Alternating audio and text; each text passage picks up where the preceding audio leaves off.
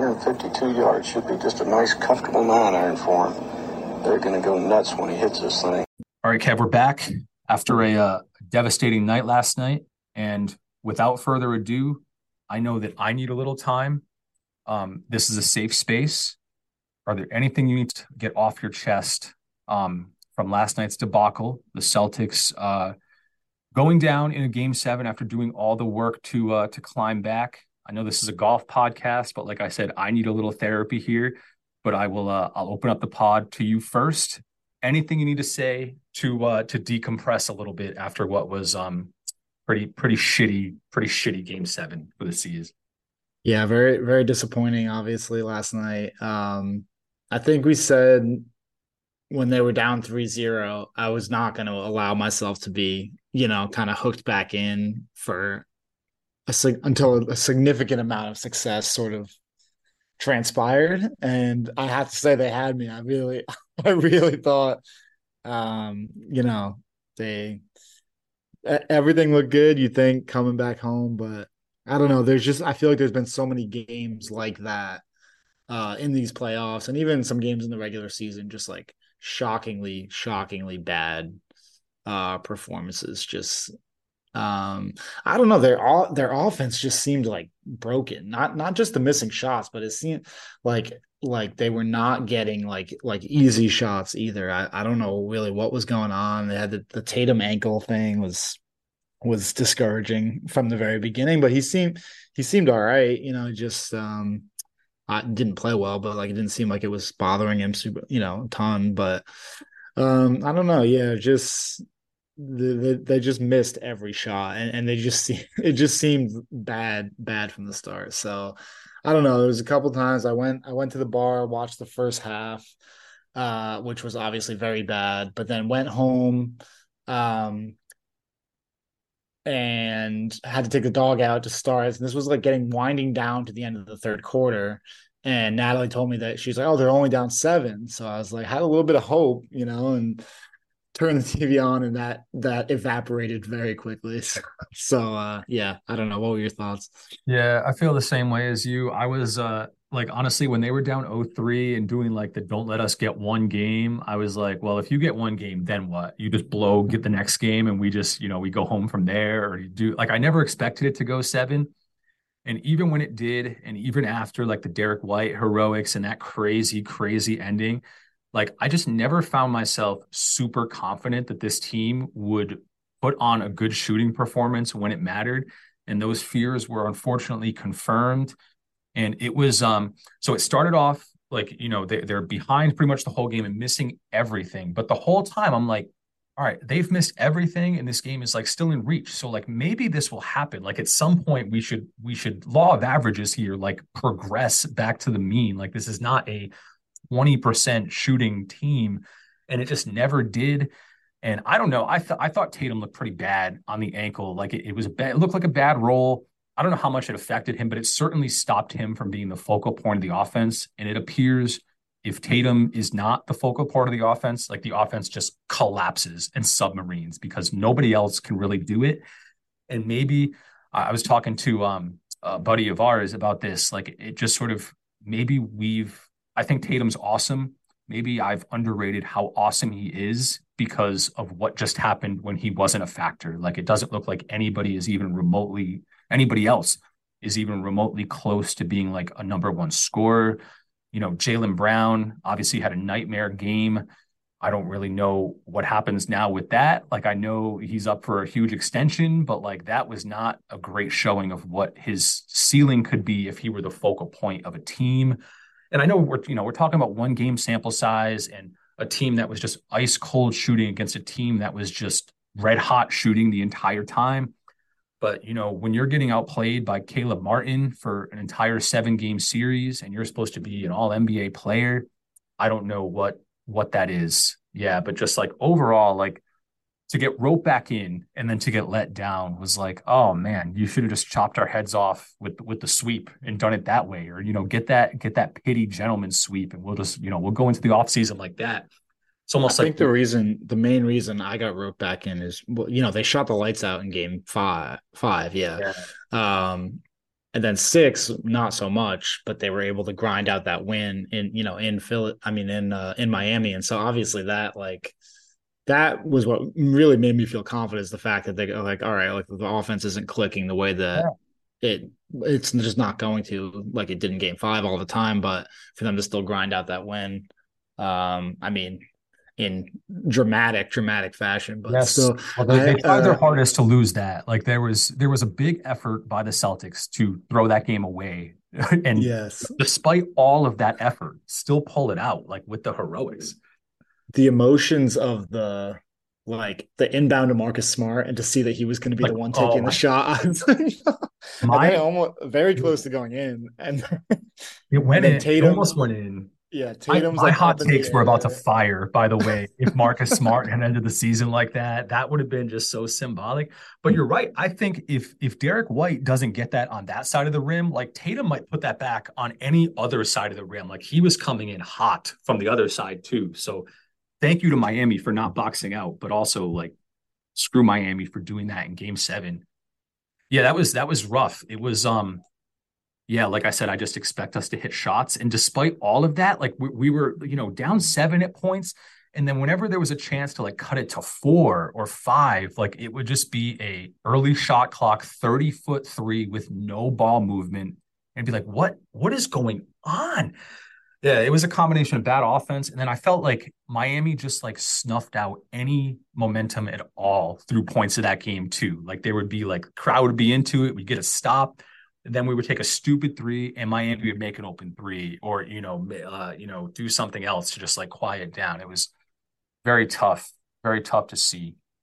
But It's also now teams were tough the doing next it. day to see the all the talk about like everybody's got the solution in terms of like what to do for the God, future. It's just like let it. we're I 12 think you're hours out. Like yeah, what I trades are think we you're making making right these now? Like, decisions like based on irrational anger, and just give it a little time to marinate and see. But yeah, I don't know what the future holds, but yeah, it was tough, obviously. I don't know. I mean, it'll be interesting to see now what happens with Miami and Denver, because I I don't know. Denver looks really good, so we'll see. I mean, if Denver just sweeps them, then no, maybe no percent surprised. I kind of thought whatever team was going to win, Celtics or Miami, was going to get stomped out in the finals, but I'm like ultra sure that Miami is going to get stomped out in the finals. Like I just don't. I don't. I mean, I've said this for now the entire playoffs with them, but this just can't continue. Like this can't keep happening. So I'm rooting for Denver hard. I just think they've been so overlooked and so disrespected. And I think some of like the narrative around Jokic this year was just like ultra disrespectful to him as a player and ultra disrespectful to the team. So I would love to see him sort of just go on a killing spree in the finals. That would be great. I know I was doing my digging in for my basketball podcast into the advanced stats of Jokic versus Miami, and he just tears apart Miami and tears apart Bam like more than basically everybody else in the league. I mean, he kills everybody, but like he is ultra successful against Miami. So I don't know what that holds, but yeah, it was a cap of a brutal weekend. And I played golf Sunday morning before the or sorry Monday morning before the game. I get all my days mixed up. It's Tuesday now. So yesterday morning played, and I had this sort of lined up. I had mentioned I was on a golf heater, so I compiled my scores in May going back to before yesterday. And here they are. And this is not to brag, but just to show that I've been playing some decent golf. 72, 74, 81, 83, 80, 79, leading up into yesterday morning, where I dropped a sweet 102 at Widow's Walk in Scituate, which I will now, like, I don't know if I'll ever go back. The toughest course I've ever played, or certainly like in the top 2 toughest courses that I've ever played by far, the most fun and least fun I've had at the same time.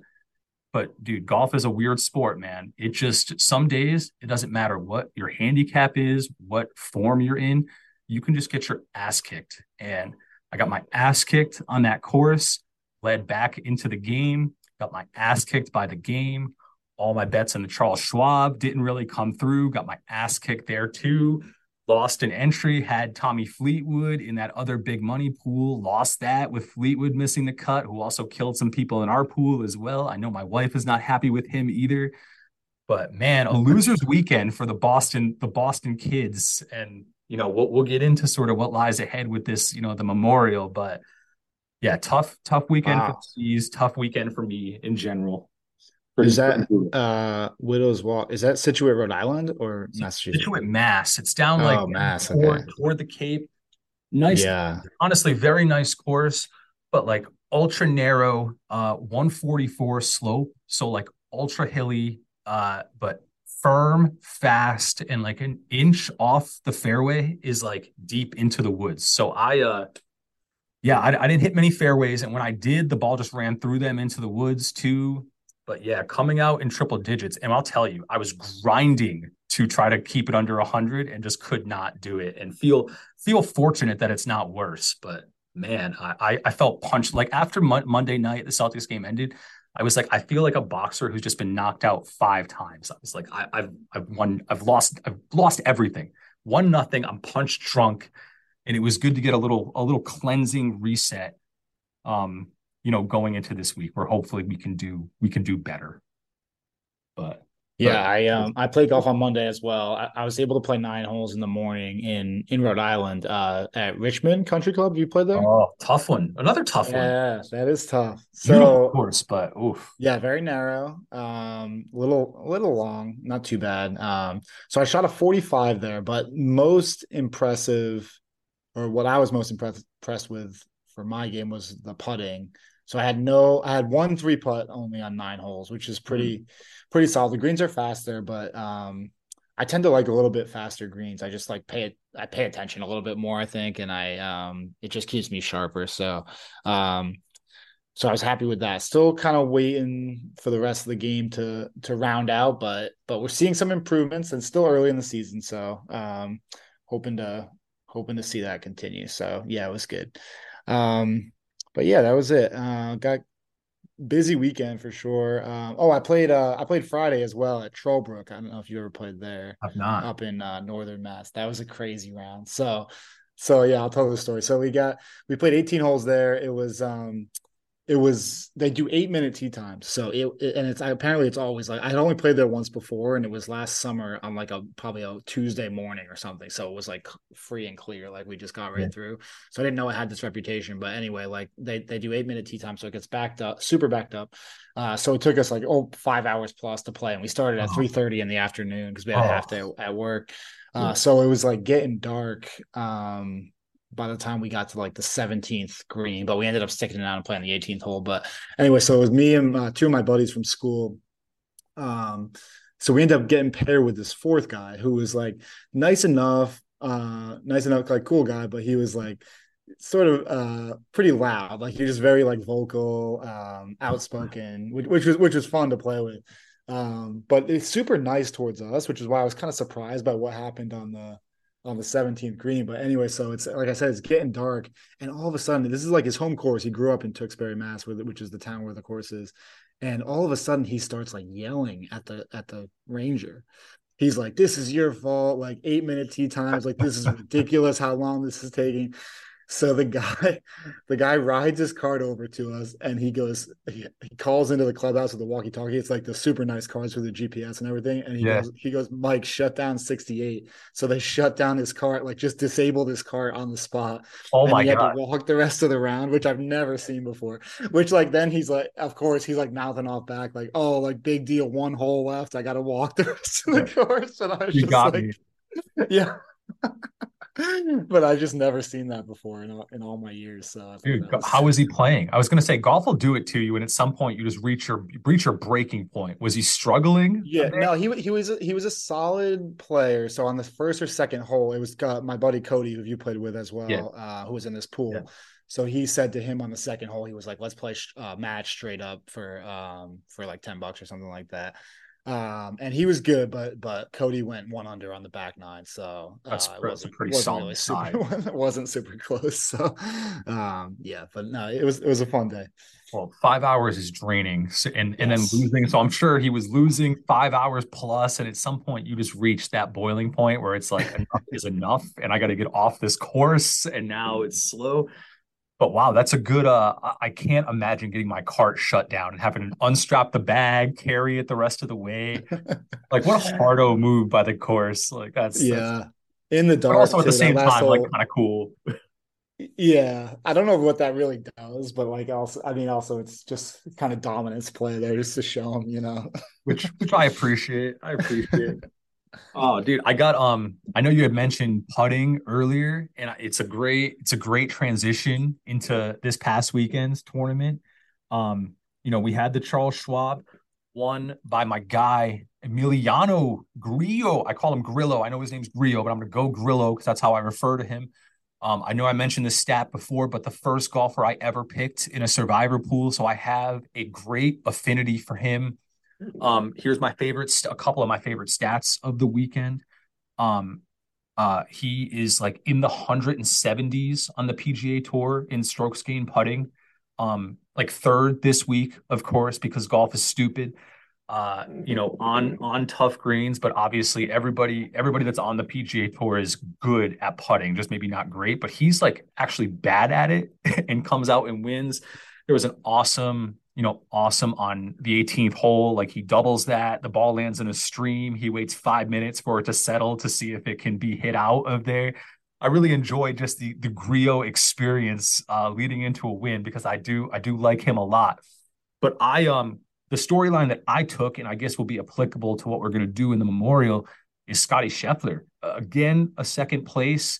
And I pulled some of these from stuff I was reading today. Since October of last year, has not finished worse than 12th in a golf tournament. But has lost in his last 16 starts, has lost strokes 9 out of 16 times putting, and has lost strokes in every other category in golf, off the tee, approach, around the green, scrambling, in 0 out of 16 tournaments. So there was something funny I read on Twitter that's like assemble the perfect golfer, and somebody put their real like off the tee, Rory, approach shots, Morikawa, this guy putting, and somebody else was like, how about this? Like everything else besides putting, Scotty Scheffler, and then just putting anybody else besides Scotty Scheffler. And it was another tournament where it's not even like hard putts, but just like these 5, 6 feet and in, where Scotty just looks like ultra shaky for the first time. And despite that, is still just cranking out second plate finishes like no issue. Yeah, it's been really weird. And I know like he's going to be one of the favorites going into the Memorial, but just like a weird sort of stretch for him where somebody's so damn good at everything else and also so damn good at putting historically too, just sort of has developed like an ultra slump for a bunch of starts here. I don't really know what to make of that or how to wait for it to like law of averages out. But like, what do you think about that short term, long term? Like, what's the concern? Like, is there a concern? But it's been weird to see Scotty do something like this, like so easy and struggle so hard. Yeah. So I know in the last two consecutive tournaments, I believe he's gained 15 strokes from tee to green back to back, It's wild. which is I believe Grillo gains like some like 11, maybe not. So he gained 4 strokes better than him tee to green, Yeah. and then lost 4.5 putting. Like it's just the Grillo, like the worst putter in yeah, the world. yeah, This is crazy. yeah. Like the run that he is on, and it's for a significant amount of time, as you mentioned, like the last 18 months or something like that of tee to green is like the closest we've seen to Tiger since Tiger, obviously. But yeah, amazing stretch by him, and still like he's putting so poorly and like one shot from a playoff. Like he just needs to putt average or like slightly worse than average to the field, and he will win the tournament. Basically, is what it's come down to.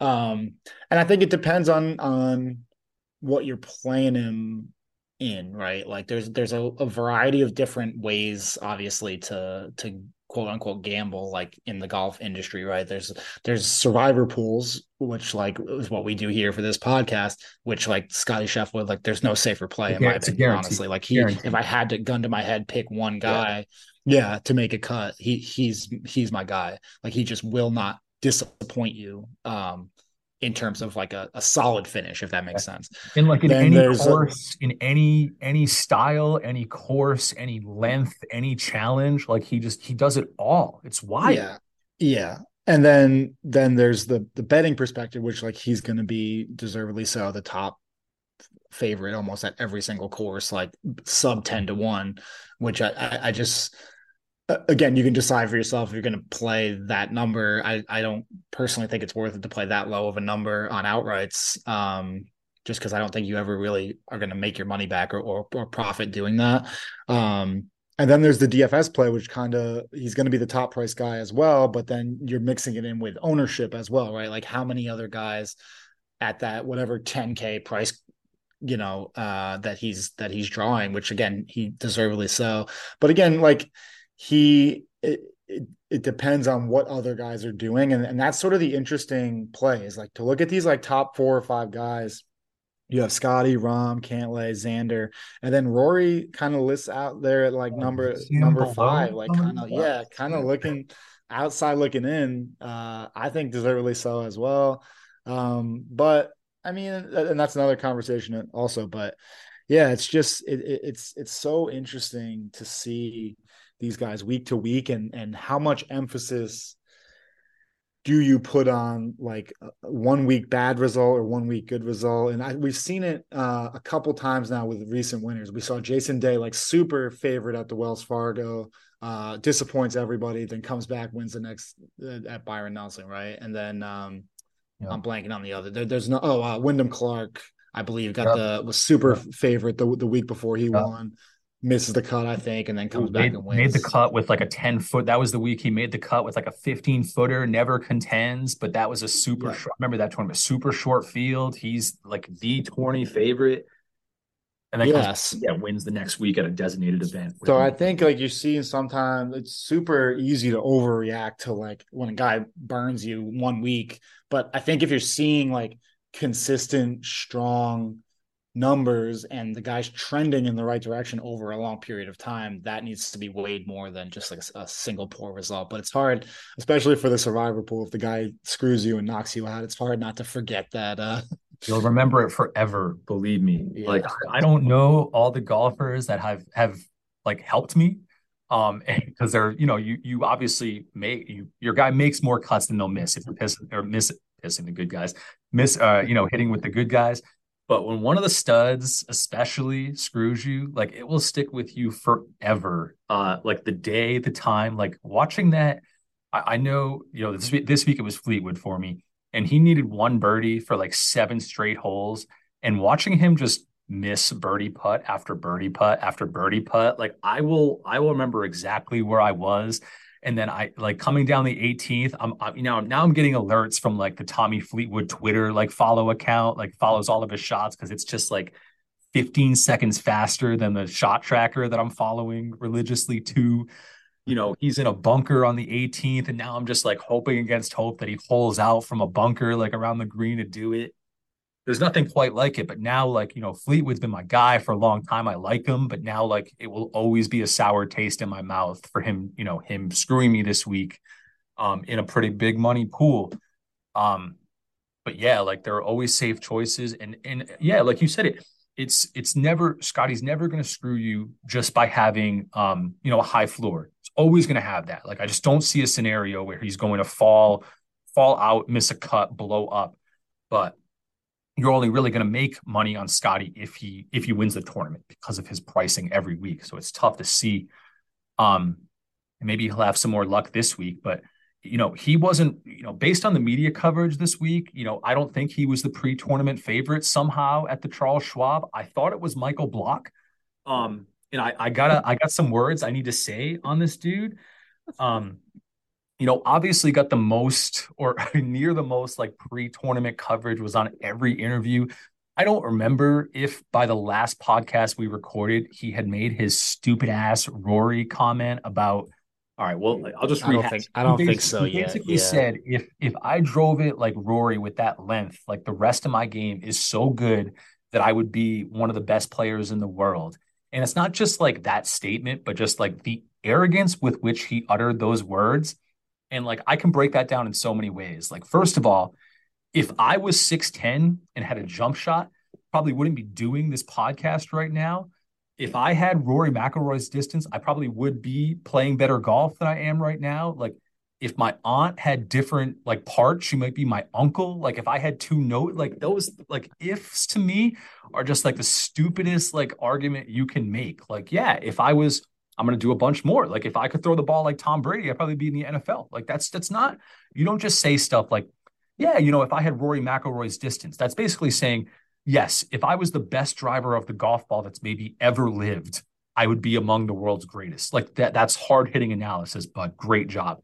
And then plays in a tournament where you don't need to be long to compete. Like nobody's averaging over 280. Everybody's pretty much playing less than driver on every hole. And this dude goes out and shoots an 81 and a 74 and sat in dead ass last place on both days, finishes dead ass last place by 4 shots at that point. And I want no more. I know he's going to play in a couple other tournaments. I don't want to hear the name Michael. I don't want to hear the name Block. I don't want to hear them together. I don't want to hear about building blocks, Lego blocks. It's over. I was able to cash a very easy. I know I mentioned this. Getting only negative 250 on him to miss this cut was guaranteed money. I've never played more money on odds that steep in my entire life. It was never in trouble. I know he went bunker to bunker on a few holes. I know on like the second hole, he had like 40 yards to the green and bladed a sand wedge like over the green. It was great to see. I hated to root against him, but I found myself like rooting against him strictly for that one arrogant ass statement. Like it's just, that was so repulsive. It was infuriating. And I want him out. He's got to be gone now. I want him out. Yeah, it was unfortunate to see. I mean, it's just the difference between like, and we spoke about this previously, but for him to do that many interviews, like the story was great, and he deserved, in my opinion.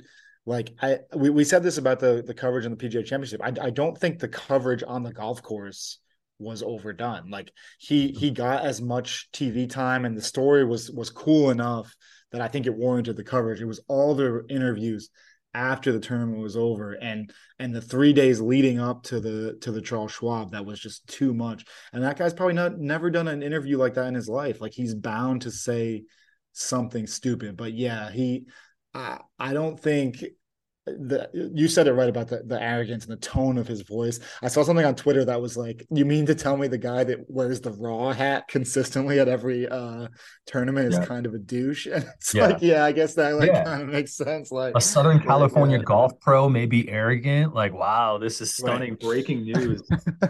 Yeah, but it's the kind of thing where like, okay, when you're at the PGA, it's all about expectations versus results. Like that guy goes into that tournament. I mean, realistically, the PGA Championship, like what are his expectations? Nobody's heard of the guy in their lives, right? Like no one's asking him anything, right? Yeah. So everything is a positive. And then to have like, obviously, he's got some game, obviously, like to play that well at that course, like but he's just riding the success of the crowd, and there's not one single person rooting against him at that tournament or watching on TV.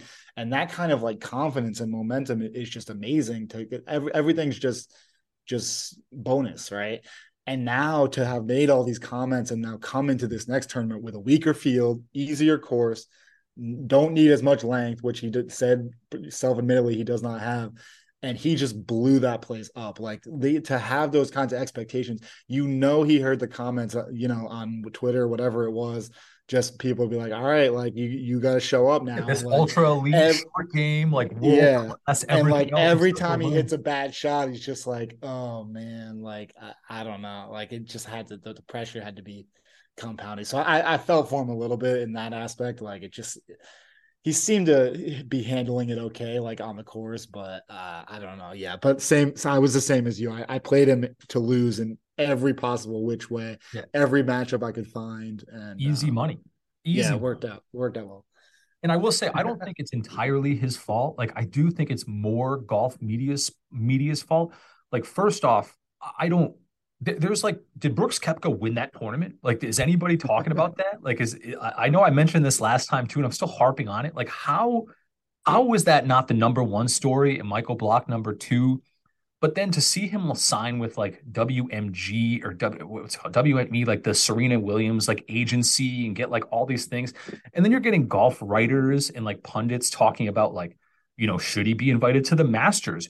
Who's gonna play him in a movie? Like all this stuff. I'm like, all right.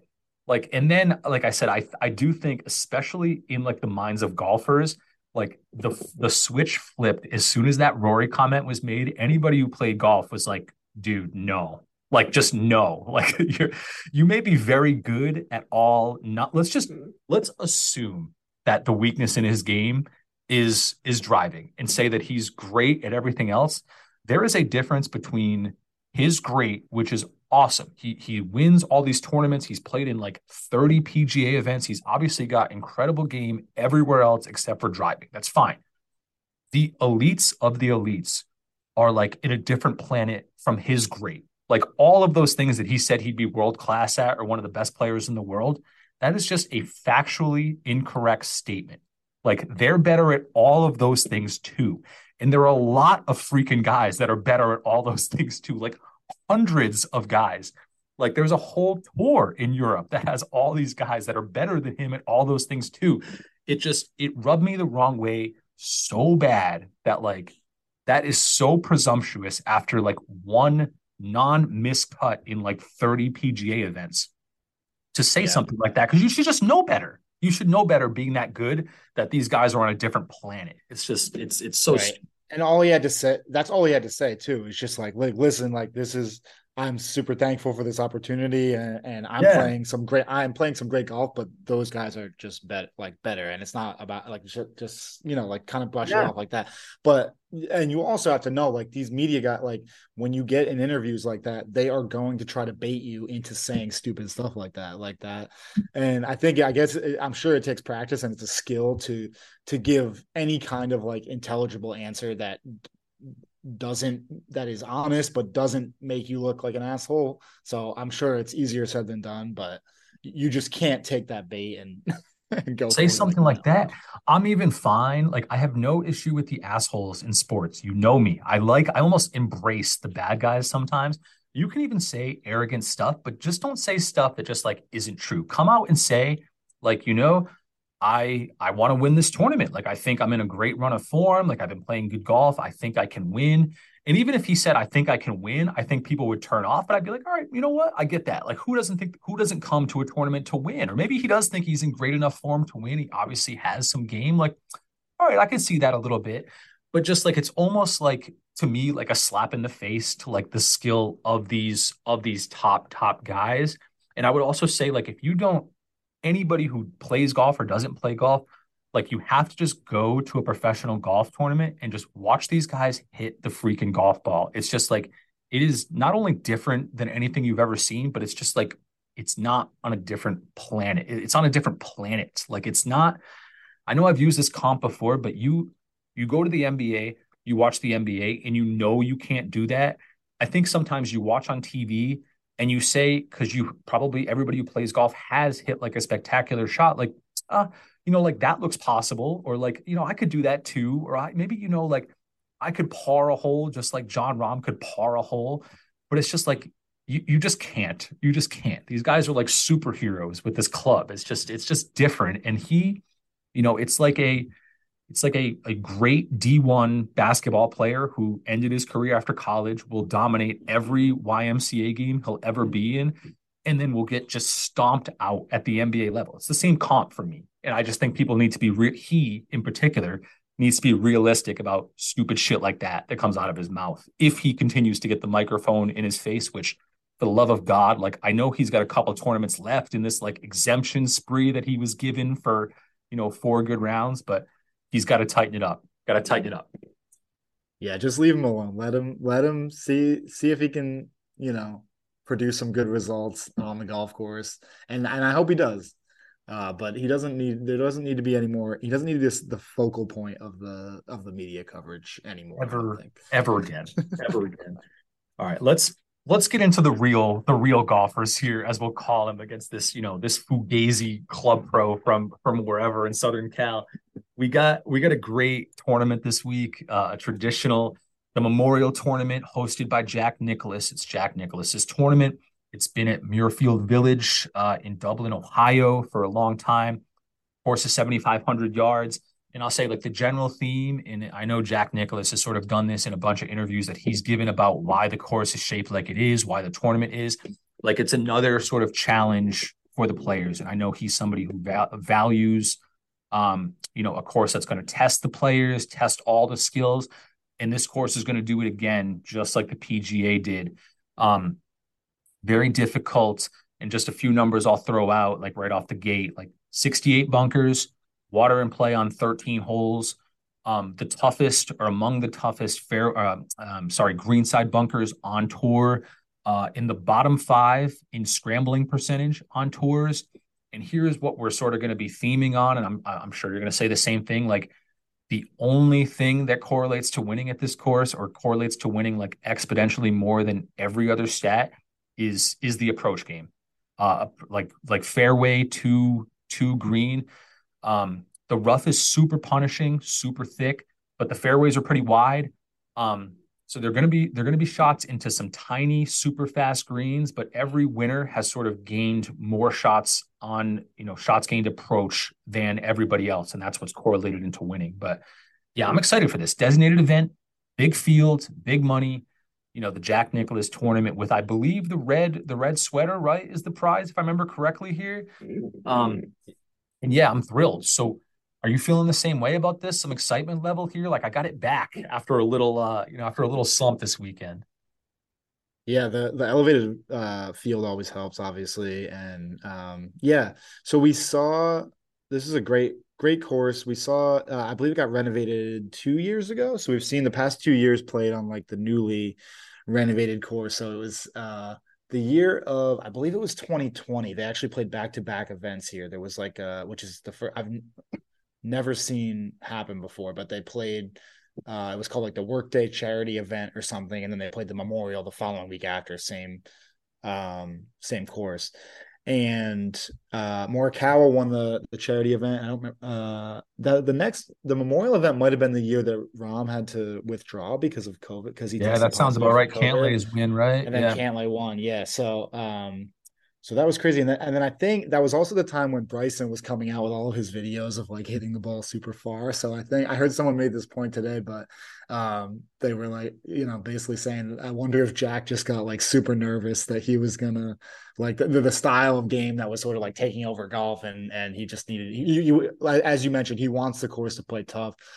So basically they kind of change the fairways to where the further you hit the ball down the hole, the narrower the fairways become, kind of eliminating this like sort of bomb and gouge method that Bryson like popularized. But yeah, so interesting to see kind of who fits the course well. I think there's some decent correlation to who played well before the renovation. It seems to be the same sort of players that are playing well post renovation.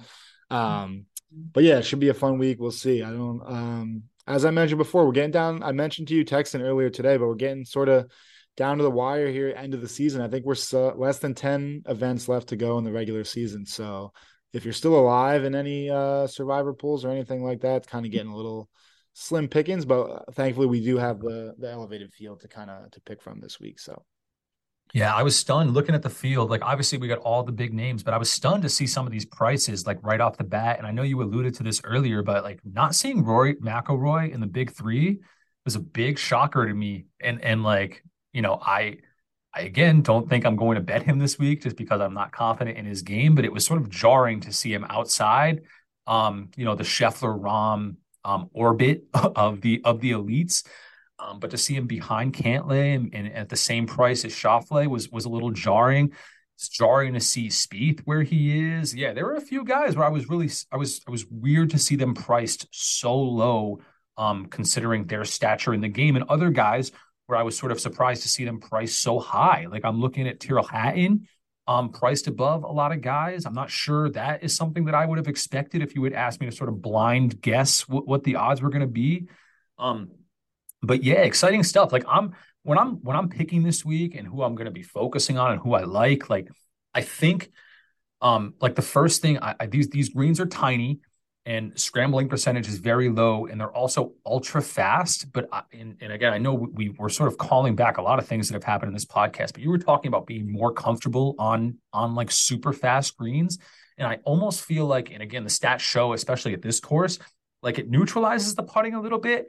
And I know like personally, and I am not pulling a Michael Block here and comparing myself to any professional golfer, but I know on fast greens, my stroke is shorter and therefore it has less time to be messed up, which it is. So the shorter I can take my shot, the less time I have to screw up my stroke. I don't know if that's really a thing that happens in real life here, but maybe that's what neutralizes maybe some of the bad putting. Um, so I'm not really looking at that as like a stat to correlate. I just don't want like the worst putters on earth in my lineups this week. But I do want ball strikers. And I'm also not really super partial to bombers this week either, again, because it's more about hitting the fairways. I know that the rough has sort of the rough playing from 100 yards or in the rough is like one of the lowest proximity to the holes of any tournament stop this year. And I also know on par fives, like the chance to get to a par 5 and 2 from the rough is like near zero. And that correlates again to scoring as well. So I want dudes who are going to hit fairways and have good shots at hitting greens, even though they're not going to hit every single one. So when I'm sort of looking at the guys that I'm focusing on, I got a few like plays. And the first one I'm gonna say is Ultra Square, and I know that off the bat. But it's Morikawa, and he's at 22 to 1 to win this tournament. Has won on this course before, as you said, and it just comes down to if my theory for the week, which it's going to be, is just hitting fairways and hitting greens and sort of hoping that the putting luck is what it's going to be. Like that's the guy I sort of want to do it. And I watched him this past weekend at the Charles Schwab, came out poorly, but then was back to vintage Morikawa, I'd say in round two to make the cut and go very low, and sort of flashed around the weekend a little bit, but didn't really end up contending. But at least the ball striking looked a little more solid. But I know he's a super chalk play this week, but I like it, and I like it, specifically like more than I like Tyrrell Hatton, more than I like Victor Hovland, just more than I like a couple guys above him, even Schauffele, frankly. Like I like the fit better than those guys. So if I think this is value, which I do, I'm going to go square and go with him as sort of my best, to win the tournament play, I think.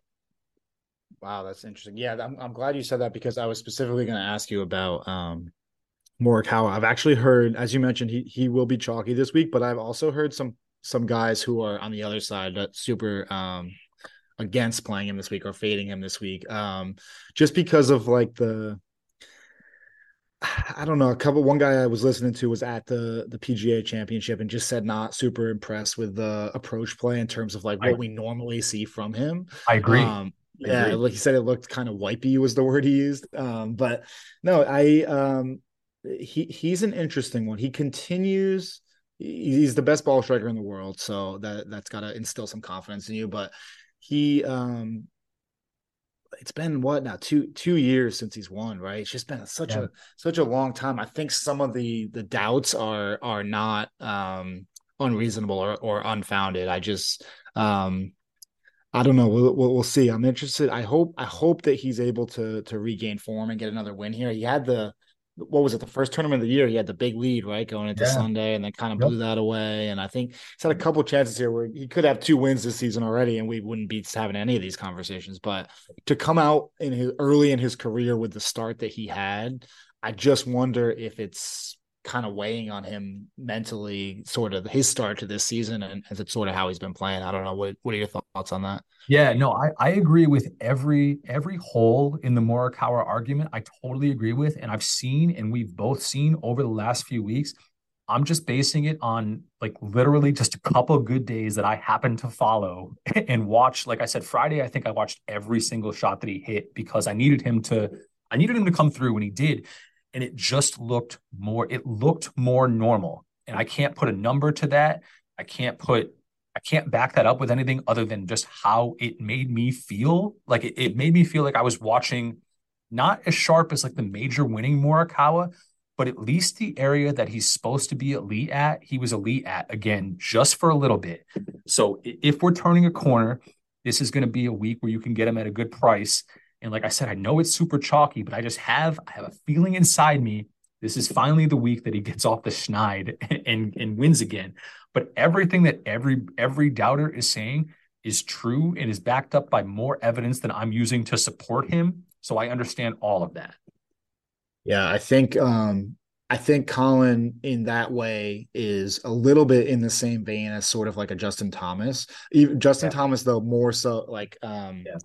more so in the other direction where people are so off him. And again, he's struggled. Like he deserves all the sort of criticism he's gotten at his start to this year. You would have hoped for obviously a lot more, but continues to garner respect. And he's a major winner, so obviously he's an elite player. But I don't know if you can really put him up in that elite category anymore. But I think if there's a spot where he's going to kind of turn around his season, this course seems to fit him super well. So he's a guy I'm kind of interested in looking at. I also really like Corey Connors. So I heard something today where the rough, obviously you mentioned very penal, but it gets worse as you get further away from the fairway. So the more you're missing fairways, the worse it's going to be for you. And Connors just doesn't. Like he's either in the fairway or like keeping it inside the fairway bunkers, basically. So I like that from him. And then I like Siwoo as well. I think he's a little more streaky. So you're hoping for the good version of Siwoo Kim, but when he's on and has his best game, he is super strong as well. So there's a couple other guys I like a little bit further down the board. Yeah, I'm like in I again after Morikawa, I sort of don't like anybody else like as a favorite. Like I'm sort of delving into the value in the middle of the board. I I have serious doubts. I don't, you know what? I'm gonna wait a second after I give my picks. But so I like Sahith Theegala. Again, he's had great history here. He came very close to winning last year. Sort of is due for a win a little bit. I get concerned about his his game off the tee, but everything else has been pretty phenomenal. He's been in a good run of form. And then here are some boring ass names, and again, like not much excitement coming up here. Adam Scott at 45 to 1, I like a lot. And I also like him at 4 to 1. Actually, I like him more at 4 to 1 to top 10. And then Shane Lowry at 4 to 1 to top 10 as well. I don't like him to win the tournament, but just like a silky smooth bunker player. And that's going to be a big factor against 68 bunkers on the course, the toughest greenside bunkers in basically on the tour. Um, so I like him to sort of hang around, and another sort of accurate ball striker that just doesn't sometimes just doesn't make enough birdies to contend, but I like that. But I know those aren't like the sexiest name.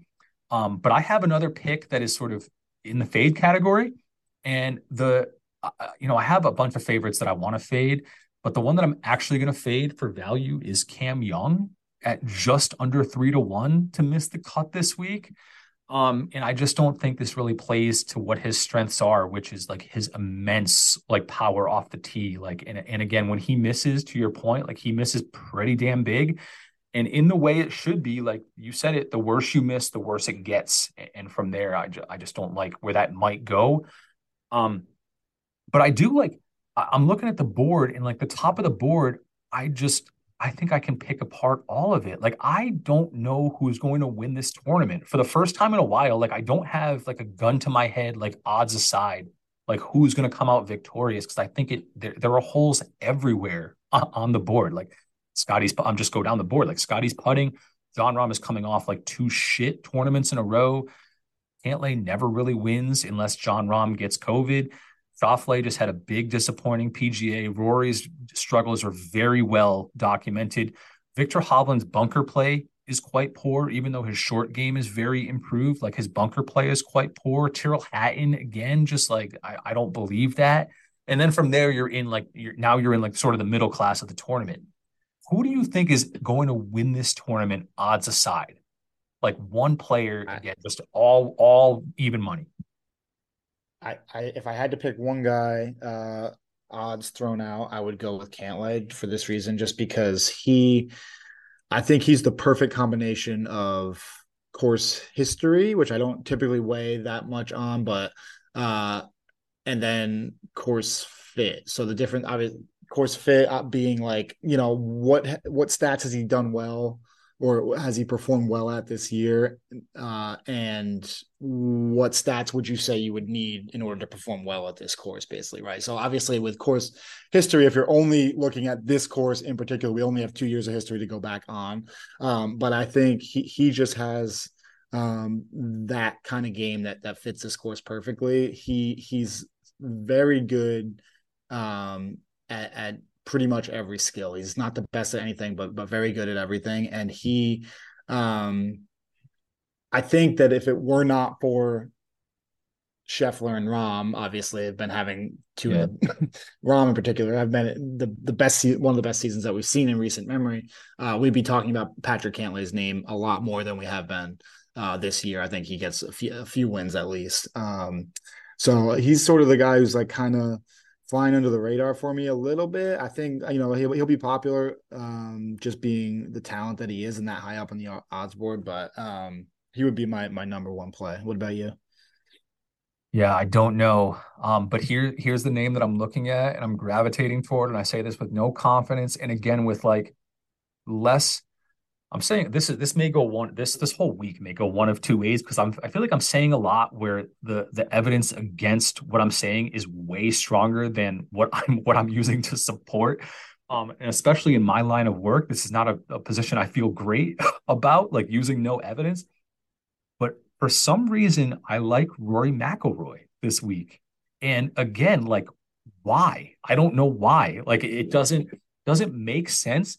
But I'm just sitting there looking at him as like the fifth favorite. And I've never seen him before. And again, I'm not betting him at that number because again, I just don't have that much confidence. But something is pulling me in his direction where I feel like, and again, because he is who he is, he's been on like every marquee group and every featured group and is always on the camera.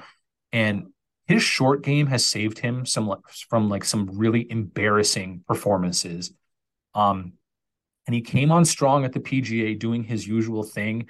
And I'm sure we're going to sit here next week and be like, oh my God, he shot a 76, on Thursday, played himself out of it, backdoor to top five, like ho hum, same thing.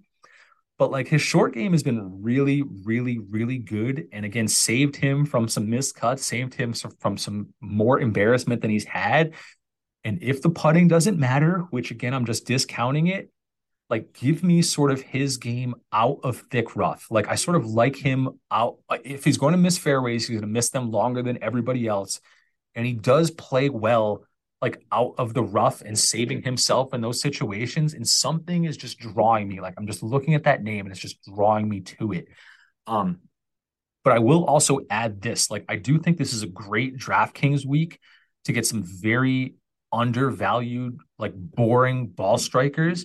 And just like a few in that category, like Russell Henley, like ultra boring everywhere else, but this sort of fits him as just like a fairway hitter and a green hitter, like those types of guys, like Harris English, my man, Emiliano Grillo, like again, just like ball strikers that are going to be underpriced and don't really have a shot at winning the tournament, but are going to be like underpriced in DraftKings and maybe get some good value there. Tom Hoagie, another one. Adam Svensson, another one. Eric Cole, I know we've mentioned a lot as well. Here's another another guy that I've mentioned a few weeks ago when he first came over to the States. Ryan Fox has been on a heater the last couple of weeks, earned his special exemption to the tour. But this is not going to be like a course that can be overpowered because of how punishing it is. So it sort of brings the field back a little bit. And these are all great iron players that I'm naming and that are going to be, like I said, undervalued. So I do see like in my DraftKings lineup this week, I certainly do see like all my prices being like 8,000 ish and like 70, like up in the high sevens with like no studs. Like I think this is a middle class week versus like sort of a studs and duds week, which is always super fun. Like you just get some cool names in there where you can see where maybe they do one thing elite and that's why they never contend. But like this week, sort of only one thing correlates to success, and it is like just approach play. So kind of fun. Yeah, I agree. I agree with that, and the winning score is going to play out very similar to what we saw at the PGA's Championship. I think it's going to be that same type of like low teens winning number. I think we saw Horschel win last year. I think it was -13 was the winning score.